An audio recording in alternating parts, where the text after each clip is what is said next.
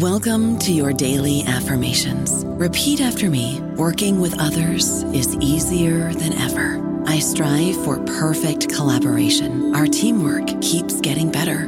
Yeah, affirmations are great, but Monday.com can really get you the teamwork you desire. Work together easily and share files, updates, data, and just about anything you want all in one platform.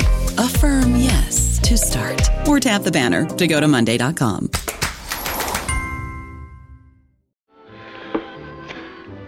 A little gift for me. Orchestra seats to the best show in town. I ought to know. It cost me plenty. That's my one vice, backing leg shows. No, thanks. Go ahead, take your girl. You must have a girl or a friend. Why? Live alone, work alone, eh?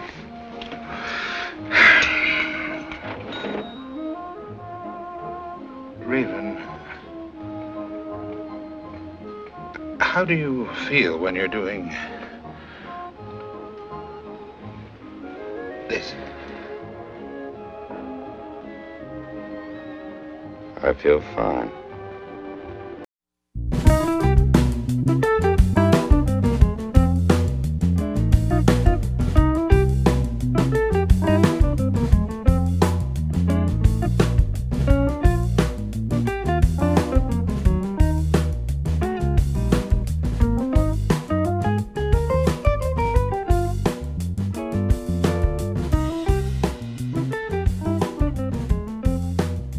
Hi, I'm Mike. And I'm Dan. Welcome back to 15-Minute Film Fanatics.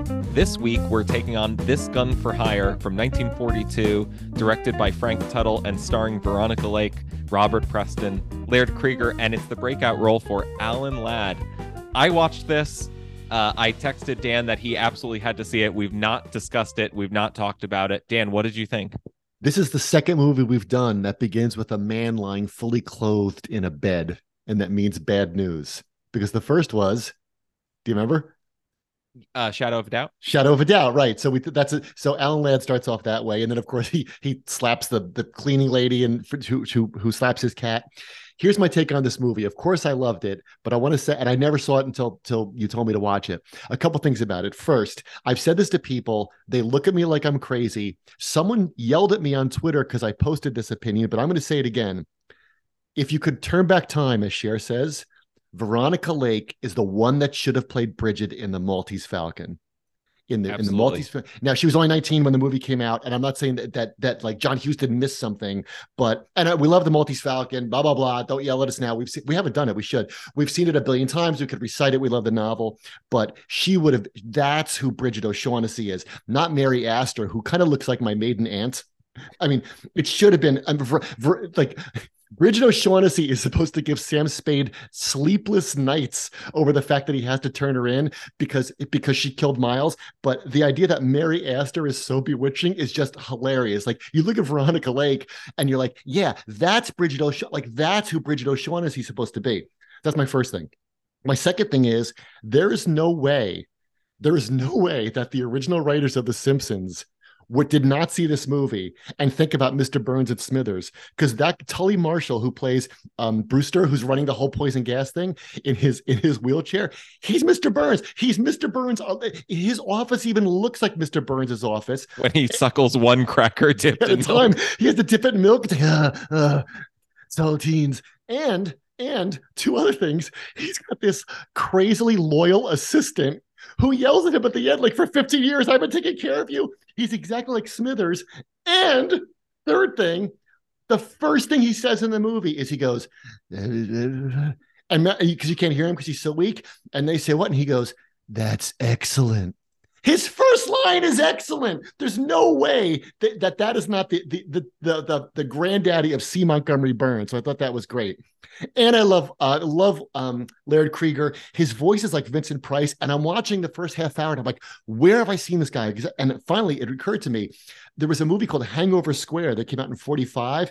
And he played a classical musician who has periodic blackouts in which he kills people.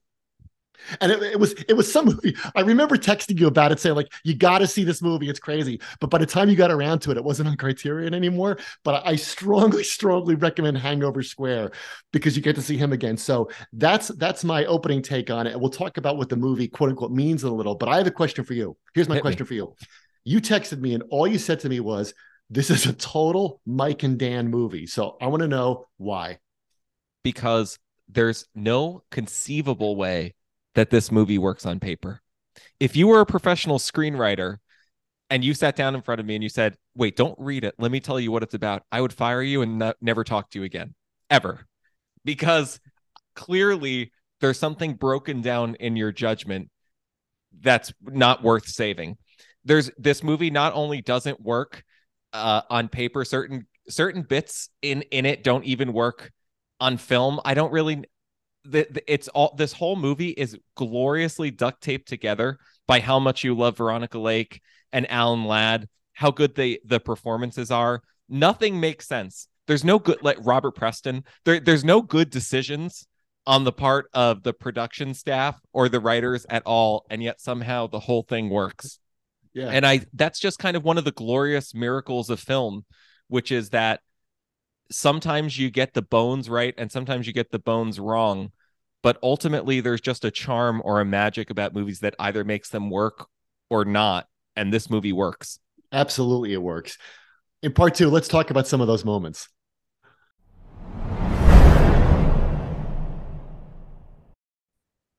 Okay, so in part two, of course, we talk about the key scenes.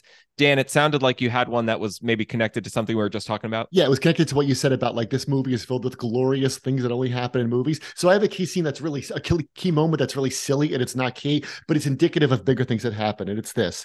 It's when Laird Krieger as Gates asks Veronica Lake for a date.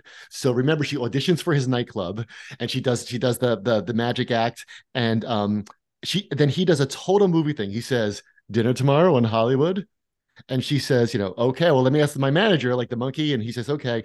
And then finally she agrees and he says, okay, then. And he leaves. Now that's a total movie thing, because in real life, in movies, people do that all the time. Would you like to have dinner tomorrow? Yes. Okay, I'll see you tomorrow. Like in the real world, people have to say, well, what time are you picking me up? Where are we going to go? What time's good for you? But in movies, you just say things like, okay. It's like when people eat at restaurants in movies, no movie scene has ever gone through a full meal, unless that was the trick of the movie or something like that. But, it's such a movie thing. Like, no, I'll see you on Saturday. And I'm like, who goes through the real world like that? Like, just saying, like, right, that's such a movie thing. But I love it because this whole movie, like you said, is brimming with movie things, right? Like, for example, the whole plot hinges upon Alan Ladd getting stiffed with the fake $10 bills, and Gates telling everyone that he got robbed, that Paymaster got robbed, and they're marked bills. So of course the whole question is, why don't you just pay him? Like, he paid him to murder the guy. You have the secret gas formula. It's not going to go to the senator. Just pay the guy. Like if one of your friends told you about this, you would say, yeah, don't give him the fake money. Just pay the guy, and then go to your nightclub and try to schmooze Veronica Lake and sleep like a baby. Like, who cares? At the same time, and so that's a massive plot hole. The only reason I like it is because he gets caught because he uses the $10 to pay for the dress, to pay off the woman that tore the thing because he slapped her because the cat. It reminded me, and this movie, and I'm not making fun of it. Like, I love those things in movies. Like I don't know if you ever read. There's a famous essay, a review Roger Ebert wrote about The Gauntlet. You ever see The Gauntlet with Clint Eastwood? No. The premise of The Gauntlet is that Sandra Locke is a key witness, and Clint Eastwood's the guy who has to deliver her to the courthouse, and he has to run the gauntlet. So he's in this gotcha. Truck, and he's got to get there, and everyone's trying to kill her, and everyone's trying to kill him, but he's got to make it. And Roger Ebert says, why didn't they just shoot out the tires? It's like no one in the whole movie thought of that. And it's fine because it's a movie thing, right? So this movie, like you said, is filled with them, like that they're on the train, that Laird Krieger goes to breakfast and he sees Alan Ladd sleeping on a chair next to Veronica Lake. How about the shootout with the window washing scaffold at the end? And because everyone's wearing a gas mask, yeah, so you can't tell because they're having gas mask drill day while they're doing that. How about the senator saying to Veronica Lake, like, I have an important mission for you. Like, we've never met before. I have no idea who you are, but I want you to go 90 seconds later. I want you to go. I guess I work for the government now. Deep cover, right? It's also got the great movie thing, which again, total movie thing. You beat up a guy and then you take his uniform and then you pose as the guy. So when he does that as the guy when Alan Ladd beats up the guy at the office and then dresses up in his clothes and comes into the room at the end, that's a total movie thing that only happens in movies, right? And the uniform always fits. It always fits, right? And I just love it, like that movies give us a peek into a world where these kind of things happen all the time.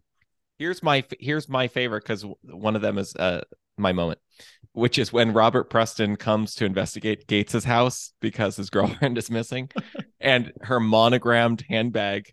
He's like, I don't know, she wasn't here, but her handbag with her initials is on the couch. And so while Robert Preston's back is turned, like while he's contemplating out the window, the guy sneaks around to the couch, picks up the handbag, backs up about 3 feet.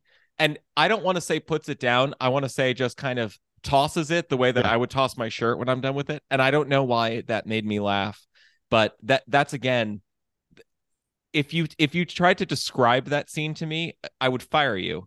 But for some reason, it really works. Yeah, it reminded me of the part in the Holy Grail when Michael Palin's when the guards are guarding the guy in the tower, and he writes a letter for the arrow and kind of just like goes and shoots out the window really quickly. Like, oh, no one notices it. It totally works. And also, that's another movie thing, right? The chauffeur Tommy is loyal to Gates, like unto the point where he will tie weights with dissolving fish line to Veronica Lake. Like, for how much is he paying this guy that he's engineering like how to dispose of a body?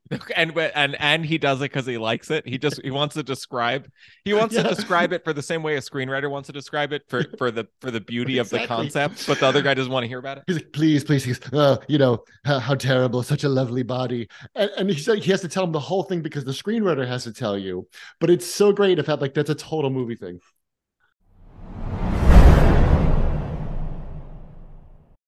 Okay, welcome back. So, of course, in part 3, we always talk about the title, the ending, or the key takeaways.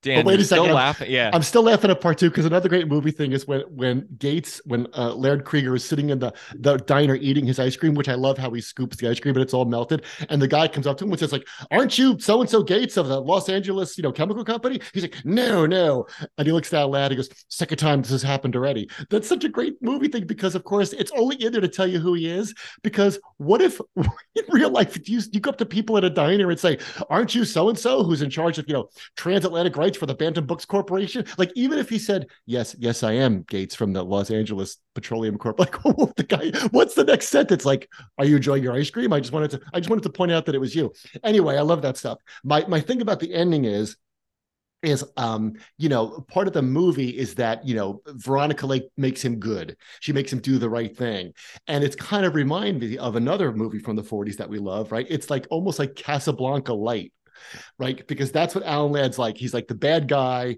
Why does he like cats? Remember why he likes cats? They don't need nothing. They don't need nothing, right? That's like Rick saying, "I stick my neck out for nobody." Someone says, he says, "Aren't you afraid of the police?" She says, "I'm my own police," right? That silly story about how his aunt abused him and he broke his wrist, that made me who I am. That's kind of like Rick in Paris. Obviously Casablanca is a whole other kettle of fish, but it's kind of funny. Like, it's that same mechanism, right? We're going to find out about why is this guy like he is. We're going to have the scene that explains why he is, and we're going to get, a woman's going to be involved in making him do the right thing. Now, all that said, of course, it's fun. It's got a whole silliness in it and stuff, but I think that's kind of like what the writers, you said, what were the writers going for? That is what the writers, I think, are going for.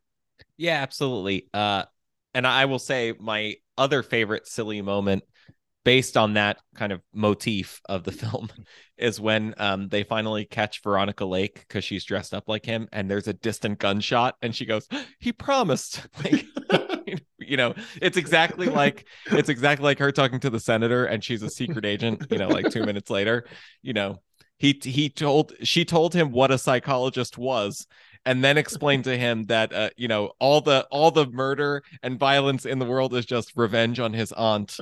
You're going to keep killing the same person over and over, and therefore he should be psychologically free. It's all over. Can we, before you say what you think about the ending, can I do one more of those? Yeah. How great is it when the kids recognize him because of his wrist? Have you seen this man's messed up wrist? And that one of the kids is holding. Did you see what one of the kids was holding? A paddle ball. He's holding a paddle ball game.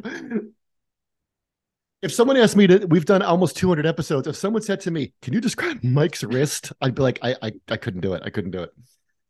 So, what did you make of the ending?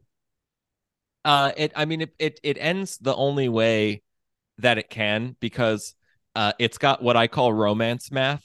There's only one Veronica Lake, and then there's Robert Preston and Alan Ladd. So, figuratively or actually, somebody got to die, and so you're supposed to read some redemption into that doom, that he kills the two guys and then he's shot and hopefully comes to some kind of resolution. And then the Smithers in the situation says, "Plug him,"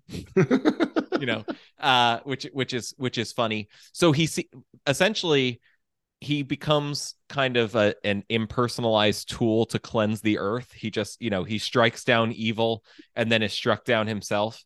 But you're supposed to feel good about it because Veronica Lake kind of had like a side crush on him. Again, that even though he tried to kill her. Twice. And I understand from that description, you might be thinking to yourself, Michael, that sounds very silly, and I don't want to watch this movie. That's where you're wrong, my friend. Yeah, that's where you're wrong. You absolutely want to watch this movie because it 100% works. It only doesn't work if you do what you're not supposed to do with movies. Like if you're watching Mission Impossible and you're sitting there and going, I don't think they could jump a 16-ton car over a cliff. It's like, nobody asked you. Nobody asked you, what you think of the light amount of psychoanalysis that goes on in this film. I'm only asking you, are you convinced that this is are you interested in Alan Ladd's face? Yes. If you're interested in Alan Ladd's face, keep watching. Right. And that makes you a good viewer. Yeah. Are you interested in Veronica Lake's hair? And if so, right, keep watching. Everybody is. I think my cats are. I just think, yeah. You know why we like cats? They don't need nothing. They don't need nothing. Thanks for listening, everybody. Mike, great pick. We hope you enjoyed our conversation about This Gun for Hire. Follow us on Twitter at 15MINFilm. Mike, where else can people follow us? Letterboxd. Follow us on Letterboxd. Let us know what to watch next. Give us requests. We'll see you soon. Bye-bye.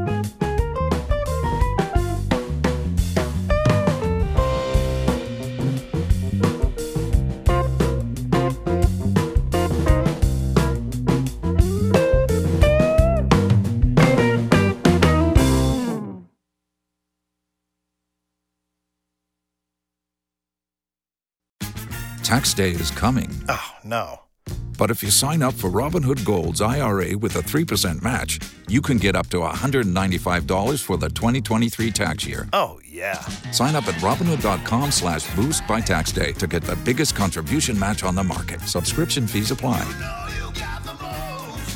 Investing involves risk. 3% match requires gold for 1 year from first match. Must keep IRA for 5 years. Robinhood Financial, LLC, member SIPC.